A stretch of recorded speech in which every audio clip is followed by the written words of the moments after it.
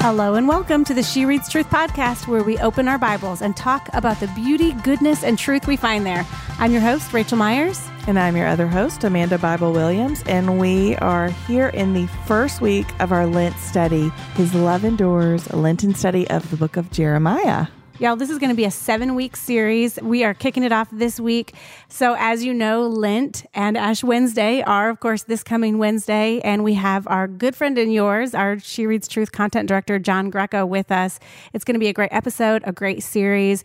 Jeremiah is a longer book, but guys, the way to go through these harder books is definitely with friends. So let's go. Let's open up our Bibles together. All right, guys. Day one of Lent. I mean, not technically day one of Lent, but day one of She Reads Truth Lent, because technically Lent starts Wednesday. Right. Okay, let's talk about that. Okay. Because that's confusing. Sure. So today we're starting the Lent study with the community. Hi, guys. Welcome to Lent. In 2 days, Wednesday is technically the official calendar start of Lent, because that'll be Ash Wednesday. That's right. Do you guys do ashes on your forehead on Wednesdays? On Wednesdays? Every Wednesday. Clockwork. I do not. Okay. But I'm not, it's great when people do. I haven't done that in a very long time, but the last time I did it was probably 5 years ago, 6 years ago. And I was downtown Franklin. I'd taken my kids to school, and I was like at the intersection, like the main intersection in town. And there was an Episcopal priest, and he was like meeting people on the street corner and offering them Lenten ashes on their forehead. I'm glad you said offering them. I had this image in my head of him just going up to marking people and marking them. Yeah. Tag. I remember this. Yeah, but he was there, and I just thought the things that he's going to say to me, I know, and right. They are true. And I wasn't in a church building. I was in the middle of my town, but I said, yeah. And he put ashes on my forehead and said, "From dust you came, and to dust you will return."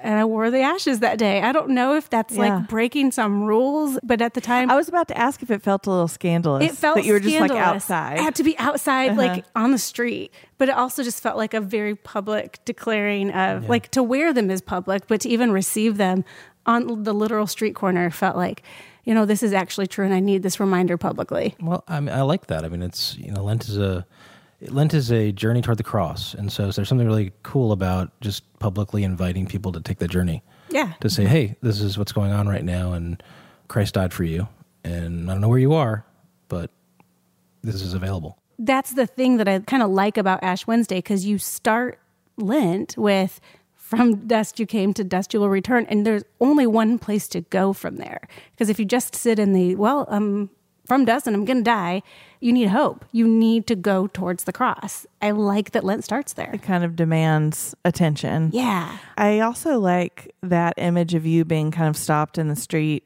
because that's kind of how I feel every time Lent arrives. Like I'm never quite ready.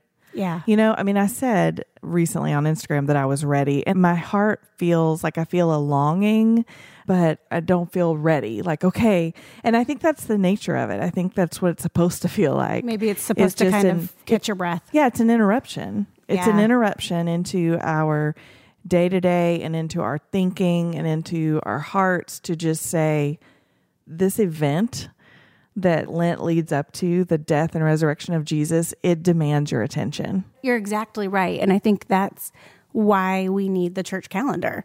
I think we need the rhythms of the church calendar. And for those of you who are listening who aren't familiar with the church calendar, it's the calendar that the capital C church has used for centuries. And so, so many of you celebrated Advent with us, and it was this marked 4 weeks to prepare our hearts, prepare him room. And we needed that. We needed that long stretch of time blocked on our calendar to pay attention to the nativity and to look to that, to look to the coming of Christ.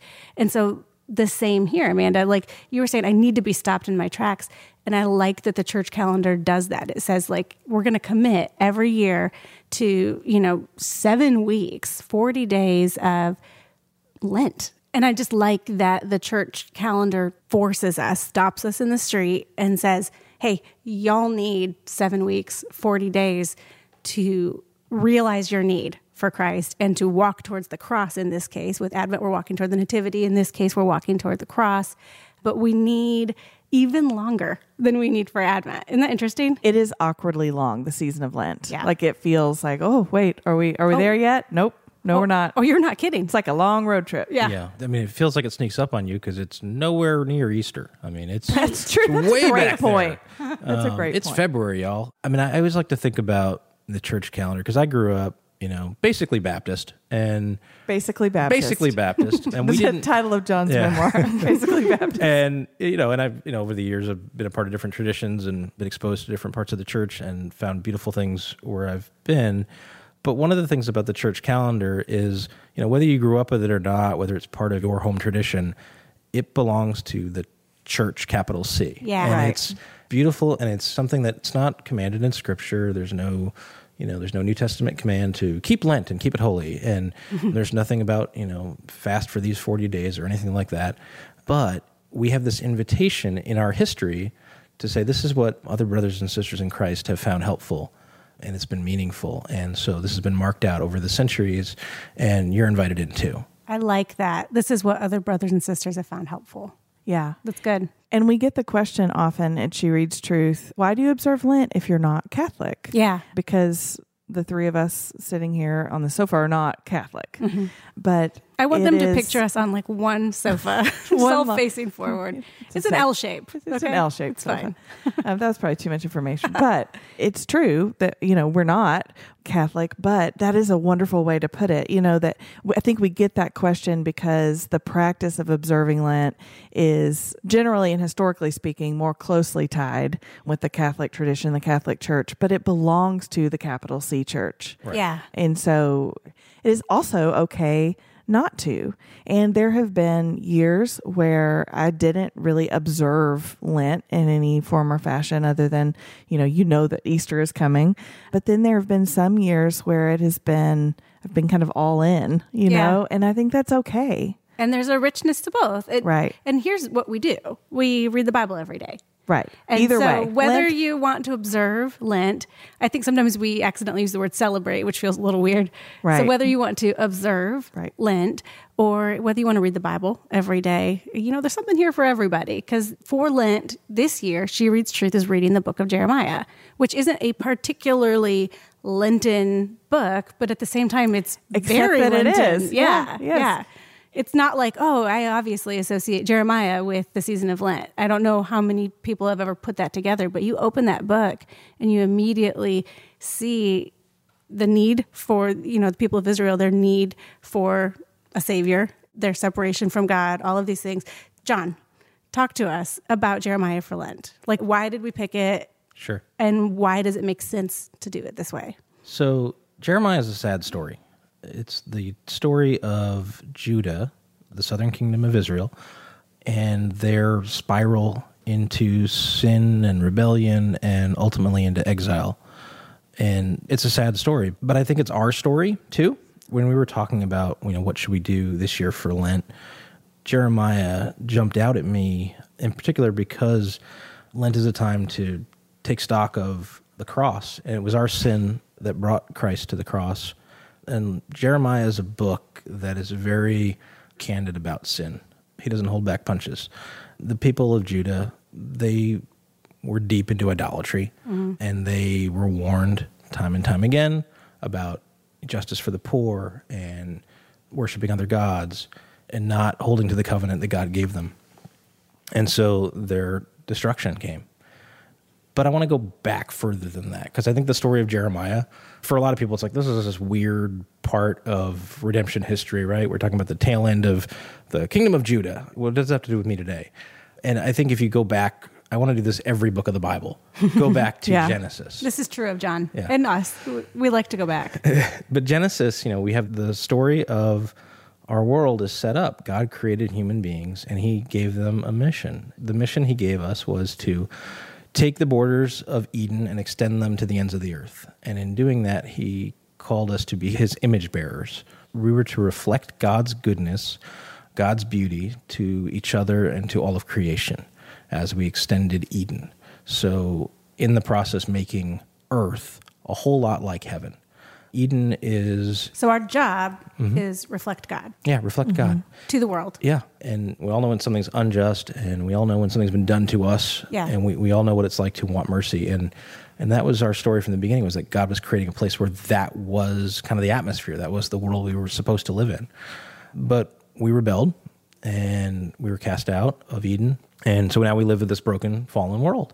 So this is why Christ came.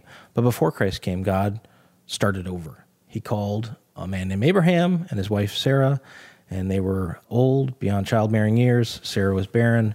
And he said, I'm going to make, just like he did at creation, right? He made something out of nothing. So I'm going to do the same thing again. I'm going to form a new people out of nothing. I'm going to take people who, the author of Hebrews says, we're basically dead.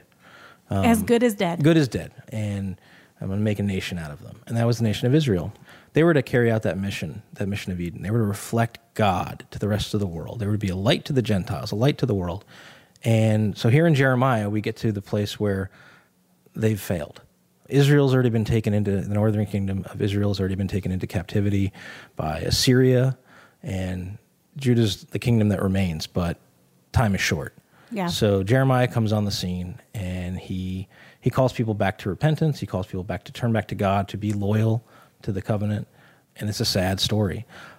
But in the middle of it, and this is kind of the key, in the middle of Jeremiah, chapters 30 through 33 is a little section called the Book of Comforts. And it's there that we have this promise of a new covenant, a promise that God will redeem his people.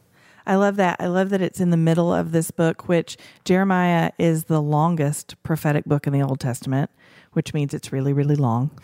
And not only is the Book of Comforts in the middle of Jeremiah, but this verse that I'm about to read, the kind of the key verse for our plan and that promise of the new covenant, is kind of in the middle of the Book of Comforts.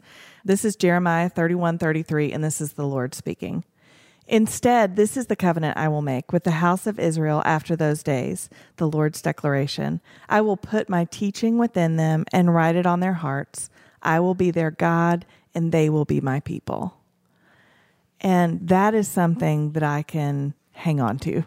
You know, as a reader who maybe is reading this very long book of the Bible for the first time, first of all, if that is true, this is the time to do it. Like in good company. With a buddy, and not just a buddy, but with a world full of buddies who are going to be reading the same passages that you're in on the days that you're in. And this is one of my favorite things about the She Reads Truth community is that anytime that you join us to read with us, you know that there are women and men around the world who are reading these very passages that same day.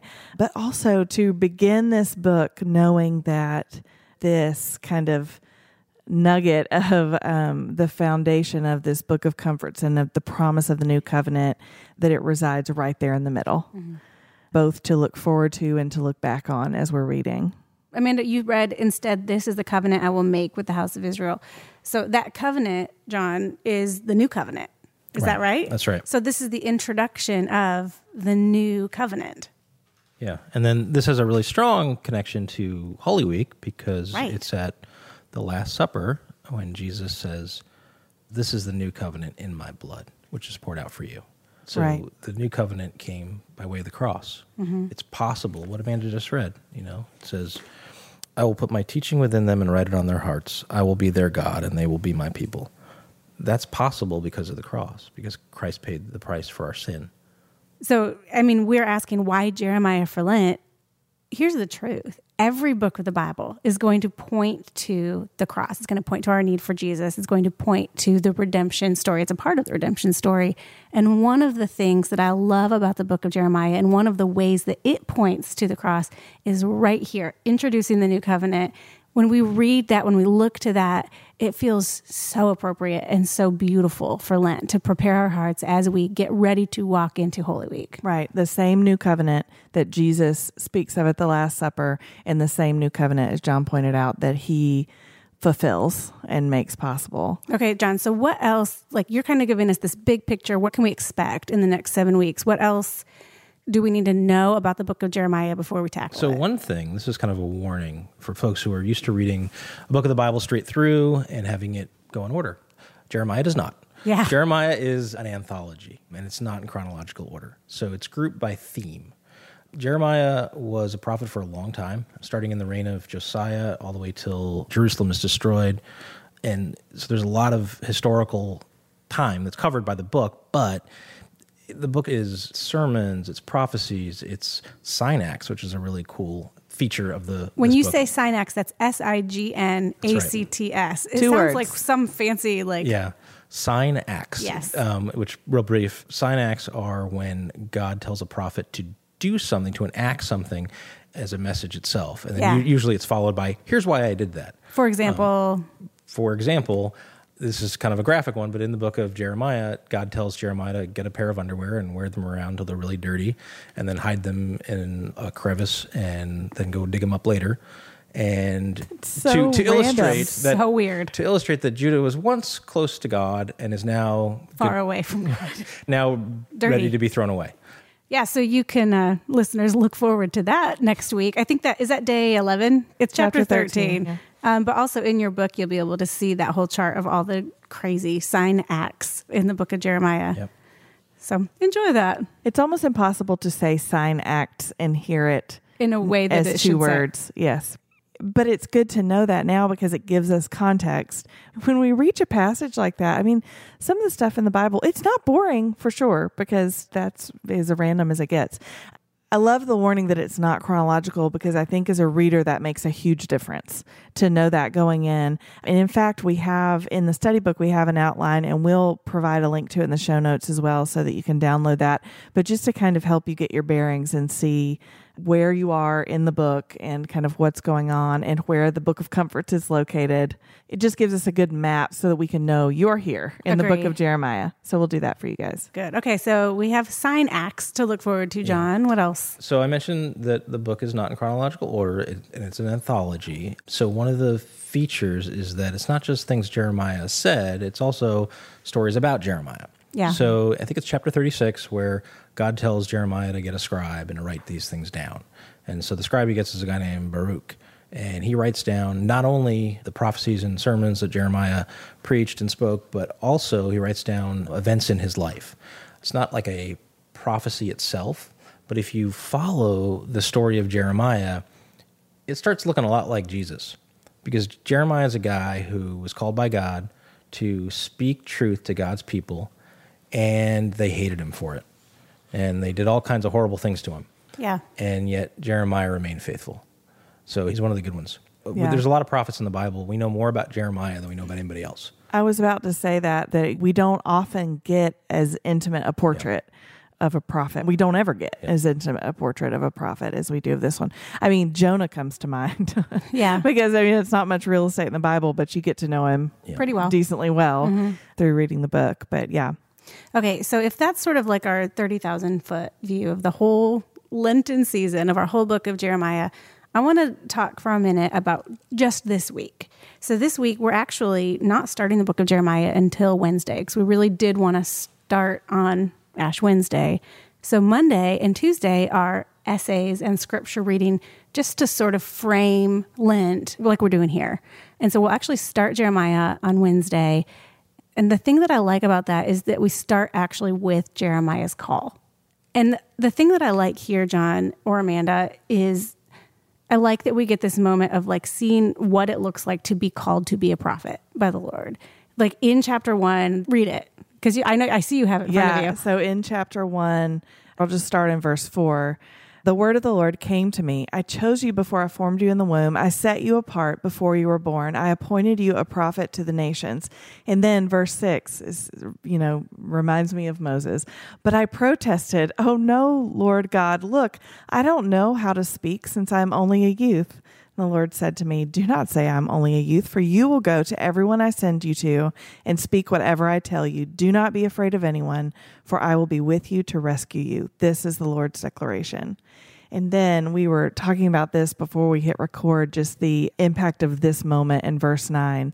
Then the Lord reached out his hand, touched my mouth, and told me, I have now filled your mouth with my words. See, I have appointed you today over nations and kingdoms to uproot and tear down, to destroy and demolish, to build and plant. Which kind of harkens to Ecclesiastes. I see that. A little bit. Yeah.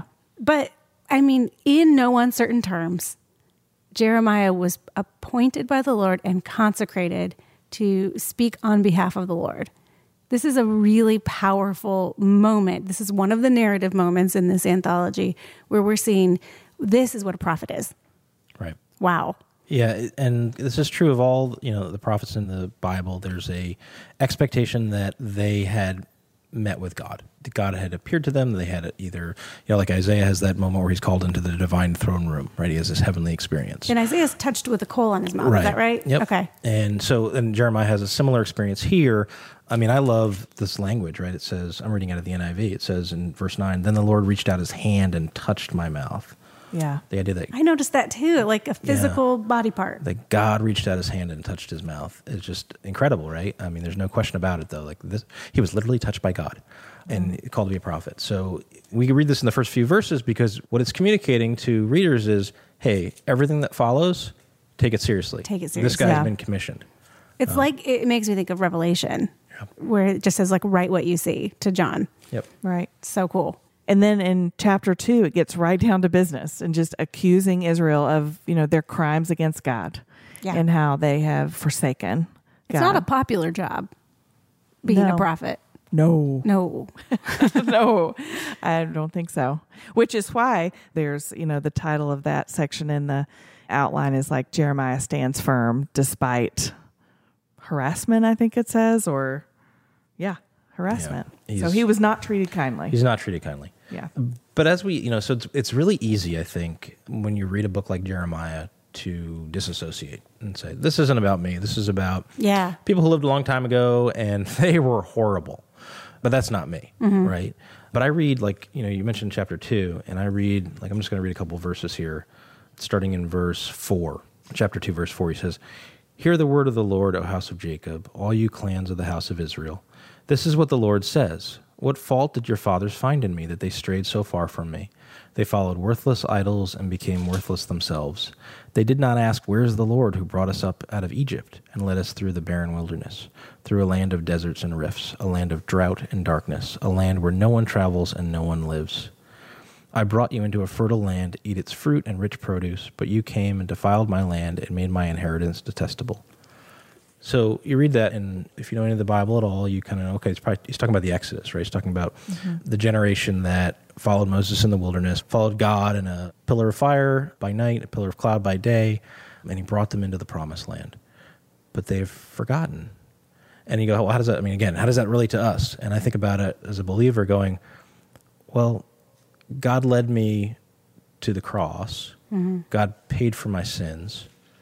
He gave me a new life, gave me his Holy Spirit, and how easy it is to forget that, how easy it is in my own life to latch on to a worthless idol, how easy it is to put something else in the place where God should only occupy. I'm not any more innocent than the people of Judah, people of Israel. No. We kind of started this episode talking about, let's go back to the beginning. If God's original purpose for mankind, and then even the covenant with Abraham, the Abrahamic covenant, the goal here, being made in the image of God, is to reflect God to the world. But what's happening here is not simply a forgetting of God, but really Israel has gone from the call of reflecting God to the world to now just reflecting the world. They're no longer showing the world who God is. They're just kind of looking more and more like the world. Well, it's worse than that. I mean, did you catch, it's interesting that you said reflect, right? Because did you catch what it says in verse 5? Say it. It says they followed worthless idols and became worthless themselves. Yeah. They're bearing the image of false gods. Right.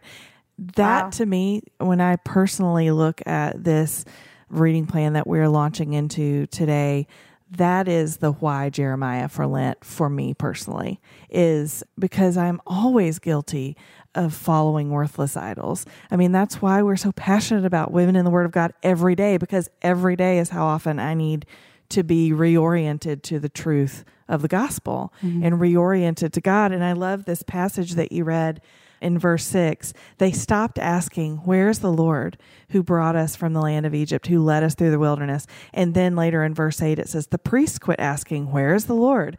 Like, we quit looking for the Lord. That is not our natural default, is not to turn toward God. And so when we are so far removed that we aren't even attempting to ask, where are you? Mm-hmm. Then it's time for a drastic reorientation of our hearts. I understand that. I love this so much. I understand that there is so much more ahead of us in Lent than simply this. Right. But my goodness, even if every day of Lent, I woke up and said, where is the Lord? And looked for the Lord, sought the Lord just by saying that, and not just by saying that, but then seeking the Lord. We know there's promises in Scripture. Seek me and you will find me. Right. And so the thing that through Jeremiah that the Lord is accusing them of is just not even saying, where is the Lord?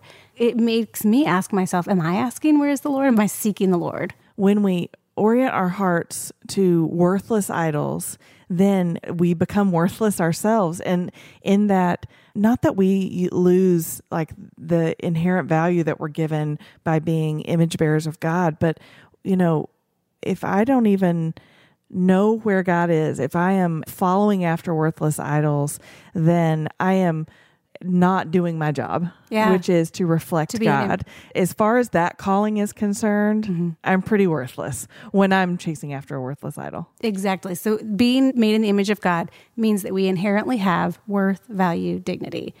And so then we're reading here that you became worthless because you're not bearing the image of God anymore. It's so interesting, John, how it is not a mistake to go back to the beginning, right? Because you're seeing that connection and it's strong. It's not fabricated. Right. There's this idea, it runs through the whole Bible, and that is that we were made to be loyal to Yahweh, right? It's what connects us with Old Testament saints. You often get asked the question, how are people saved in the Old Testament? Because they didn't have Jesus. Well, yeah, they had the promise of salvation, coming salvation. They didn't quite know how it was going to work out. They had pieces of the puzzle. They had prophecies and promises, but their salvation was based on the fact that they were loyal to Yahweh and believed those promises. We are on the other side of that, and we can look back and say, you fulfilled those promises, but it's still about our loyalty. What's happening here is, and this is true for us too, right? If wherever our loyalty is, that's what we're going to reflect. Mm-hmm. So when our loyalty becomes about something other than God, we start reflecting whatever that is. That's real. If it's ourself, if it's other people, if it's the opinions of others, if it's materialism, whatever it is, that's what we start reflecting to the rest of the world. Yeah. And then we're worthless. Of course, that's not to say that any human being made in God's image is actually worthless. What's being talked about here is the idea that we have this mission from God to bear his image and to make this world a little bit more like heaven. And when we instead transfer our loyalty to an idol or a false god, we become, in that mission, worthless to the task. Our idols are not only worthless because they make us look worthless. They are worthless because they have no power to save us. Right. And chapter 2, when we continue reading, we see that as well, where, you may say to a tree, you're my father, to a stone, you gave birth to me. For they've turned their back to me and not their face. Yet in their time of disaster, they beg, rise up and save us. Verse 28, but where are your gods you made for yourself? Let them rise up and save you in your time of disaster if they can. And because we cannot, when we have our loyalties in anything other than God, we've put our hope in the exact wrong place. Yeah. Our hope can only be in the God who made us and in the Savior who gave himself for us. Mm-hmm. And in this new covenant that we will see in Jeremiah for the forgiveness of sins. And so I feel like this, I love the way that Jeremiah begins, because there's this kind of condemnation. Yeah. And there is a reckoning of your idols cannot save you. And then there in, I guess, is it in chapter 4, a call to repentance. It begins in 3. Return, unfaithful Israel. This is the Lord's declaration. I will not look on you with anger, for I am unfailing in my love. This is the Lord's declaration. I will not be angry forever. Only acknowledge your guilt. You have rebelled against the Lord your God. You have scattered your favors to strangers under every green tree and have not obeyed me. This is the Lord's declaration. And then just that call to return, which is the call of Lent. and of the cross, return. This feels like the good news. Like Right. this feels like a very honest, a painfully honest call, for Jeremiah to go like, here's how worthless and after worthless things you are. But there's good news. It just doesn't leave us there, and God doesn't leave us there. So this is the beauty of Jeremiah. This is the beauty of Lent, that we are being told in no uncertain terms that sin only ends in one thing. It ends in separation from God. But who is pursuing the person who is separated from God but God himself? That was true in the book of Jeremiah with the tribe of Judah. And that's true of every single person in earshot of us reading these words. The truth is, yes, sin separates us from God. But right here, return, O faithless children, for I am your master. I will take you, one from a city and two from a family, and I will bring you to Zion.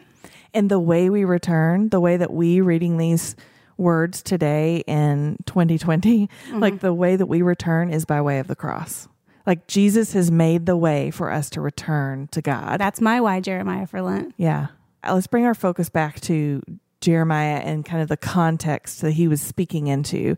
What did separation from God look like? What is he talking about? It looked like Babylon coming from the north and destroying Jerusalem and carrying the people away. This was not simply an emotional or spiritual separation from God. This was, you got to leave. Yeah, this was not just feeling distant from the Lord. Yeah. This was, so in Old Testament terms, and even New Testament terms, there's this idea of sacred space, right? That God, like God's country in the Old Testament was the nation of Israel.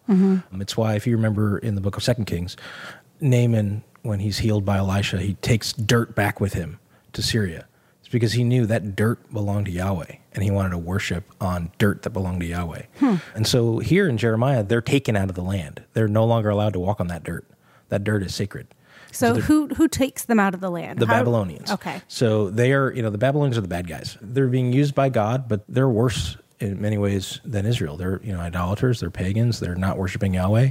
They're the bad guys in the story. So if you're a resident of Judah and you're hearing Jeremiah say, well, God's going to raise up the Babylonians, you're thinking, those guys, but we're better than them. And doesn't that sound kind of familiar to us today, right? We often, well, I'm better than so-and-so, right? But that's how bad it's gotten, is that I'm going to raise these people up now.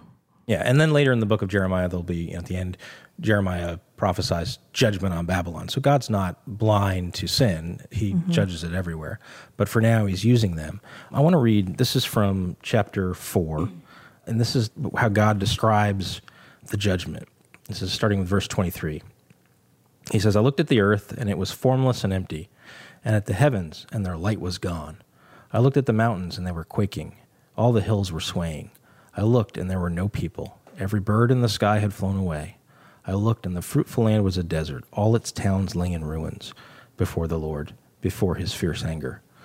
So, again, going back to the beginning, these are all echoes of Genesis. These are all echoes of creation, right? Remember, Genesis says, in the beginning, the earth was formless and void, or formless and empty. Yeah. He's saying it's going back to that. So judgment is like an undoing of God's goodness, right? All of creation is good. And he's saying, like, at the end of this, I'm going to leave the land. It's going to be formless and empty again.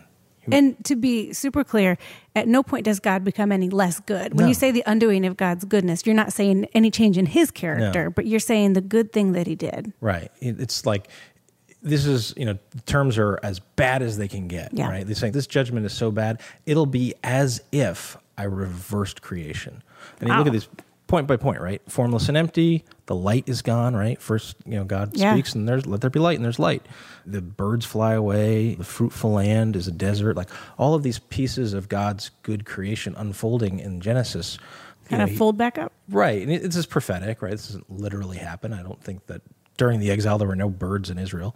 But the point being made is that, like, this is bad. Like you said earlier, Rachel, when we sin, it leads us away from God. And this is like in big terms, in big paint in the sky terms, this is what's happening. And so it's bleak. But again, there's this hope tucked in here. God is calling his people to return. He promises a new covenant where he will write the law in people's hearts and they will be his people. And it will not depend on our will, but on God within us, bringing us to a place where we can follow him. This is bad, but hope is tucked in there. in the middle of Jeremiah, there's this promise of the new covenant again. And he's going to make it so this isn't the end of our story. Right. And if there is a central call of the Lenten season, it is to acknowledge, to look on our sin without flinching, to really look at it, to see our need for a Savior, to repent, to confess, to repent, to turn and return to God. So I want to actually talk practically about that. Yes. I'm a practical person. So I feel like I can say 10 to 100 times, Lent is about looking at our sin. It's about repenting. It's about being honest about our need. But let's talk practically for a second. What does it actually mean when we say Lent is about talking about our sin, looking at our sin, repenting? Like, how does that look person to person? Are we writing it down? Like when we go to the Lord, are we just going like, God, I want to spend an hour and I want you to examine my heart, like David said, and like, Lord, see my inmost thoughts and see if there is a dark way in me? Or is it just like, man, there's some surface things right now that I could list right off the bat? I think, yes, I think it is that. I think it can be, how often do we pray and ask the Lord to show us our sin? Not often, because here's the thing, when you pray that, He will. Yeah. And it's not an easy thing to endure, to look at our sin. And so I think, yes, I think it can be different from person to person. But for me, you were talking, Rachel, about the church calendar earlier. And to me, the different seasons of the church calendar, it serves a similar purpose to, any calendar. It's that if I don't make room for this and if I don't write this down, I'm not going to get around to it. Mm-hmm. And so if I don't make room for these encounters with God's word and with the Lord in prayer, where I am really truly wanting for Him to shine a light on the sin in my life, mm-hmm. and give me the opportunity to confess those and to repent, mm-hmm. and to rely on Him for my righteousness, then that's not something that I am going to naturally do every day. I'm kind of excited for Lent, maybe for that reason, because every Sunday I spend about 4 minutes on my knees. Like that's something that our church does. We have kneelers. We're not super liturgical, but that's something our church does. Near the kind of the beginning of the service, we have what's called confession and assurance of pardon. And so we all hit our knees and we spend a few minutes just alone with the Lord as a congregation, confessing our sins. And it occurs to me that that might be the only time in the week where I am on my knees before the Lord confessing my sin. And that's a rhythm and it's good, but I don't know, Amanda, even like hearing you talk about it, it makes me think like, wow, I want to do that every day in Lent. I want to spend every day in Lent spending time on my knees in confession and acknowledgement of my sin. But as you say that, and I agree with what you're saying, there's something in my head. I hear the voice of my beautiful wife, who would be... Hi, Lauren. Yes, she would tell me, we got to be careful not to give sin the spotlight. That's good. So, yes, this is a time to reflect on our own lives and on our own, sinful patterns in our lives and to give them over to God and confess and turn. But I just feel really strongly that the way that happens is by looking at the cross. That's good. It's not it's not necessarily by looking at us. It's by looking at Jesus, who is the perfect image of God, and seeing where we don't line up. Mm-hmm. But it's because we're looking at Him. Because I don't think, like we said this earlier, but the Christian life, it's not about sinning less. It's not that next year at Lent, I'm going to go, well, last year, here are my 17 sins that I was committing regularly, and this year it's down to 14. So I'm doing better. Doing better. No, it's about what we talked about. It's about reflecting God's image. And the byproduct of that is we should be sinning less. We should be quicker to confess and repent. But it's not about, I don't want people to listen to this and think like, okay, I got 40 days to think about my sin. To think about it. Yeah. And to reflect on my sin. It's really about, it's about looking at the cross. And you're going to see your sin there because that's what put Jesus there. Is it McShane who says for every one look at yourself, take 10 looks at Christ or 10 looks at the cross? Is that right? Yes. And so it is a good correction, John, to say that Lent is not about navel gazing and about wallowing in our sin. I love that like we each have our own kind of opinions about what it is for in our lives. And because I do feel strongly that like I want to, in the way of Psalm 139, I want to say like, see if there's any offensive way in me, mm-hmm. and lead me in the way everlasting. Like it helps me as a follower of Jesus to for there to be specific ways that I am disobeying and am not following the example of Christ to be brought to mind so that I can speak those, because I find that when I speak things in my life, it takes some of the mystery and it takes some of the power away from it. Mm-hmm. So when I speak to God, like I don't want to, I'm sorry for the anger that I felt toward my children. I mean, there's one. Let's go there for a minute. Yeah. But when I speak that to him and I have the opportunity to confess and to turn from it and then to receive forgiveness for that specific sin in my life, then it's a really powerful thing. So I think it's a both and. This is why I love, like I said at my church, where we do that confession of sin, but we rise with scriptural assurance of pardon. We don't stop on our knees and just say it and then just like, well, this is too bad. We assure ourselves of the pardon that we've received in Christ's blood. And so this is what I really like. What we put in the book this year, and we haven't done this in a Lent past, but in the study book this year, every Saturday, we have a confession of sin and an assurance of pardon. And every week, it's this confession of sin pulled from the Book of Common Prayer. But then also every week, it's a different assurance of pardon, straight out of Scripture. This is not our words. This is God's word assuring us. Week 1, for example, we have this confession of sin from the Book of Common Prayer, and then we have an assurance of pardon. I kind of want to read them.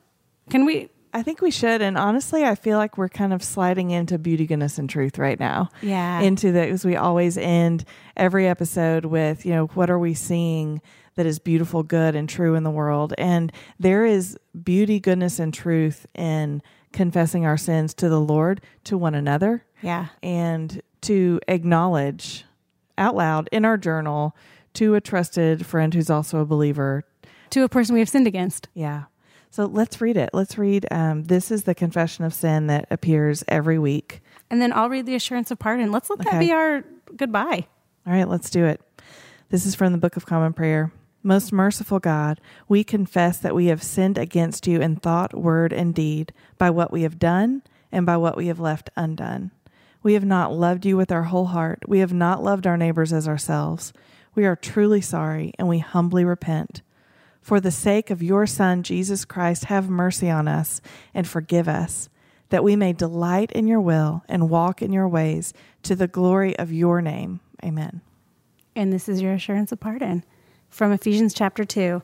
But God, who is rich in mercy because of his great love that he had for us, made us alive with Christ, even though we were dead in trespasses. You were saved by grace! !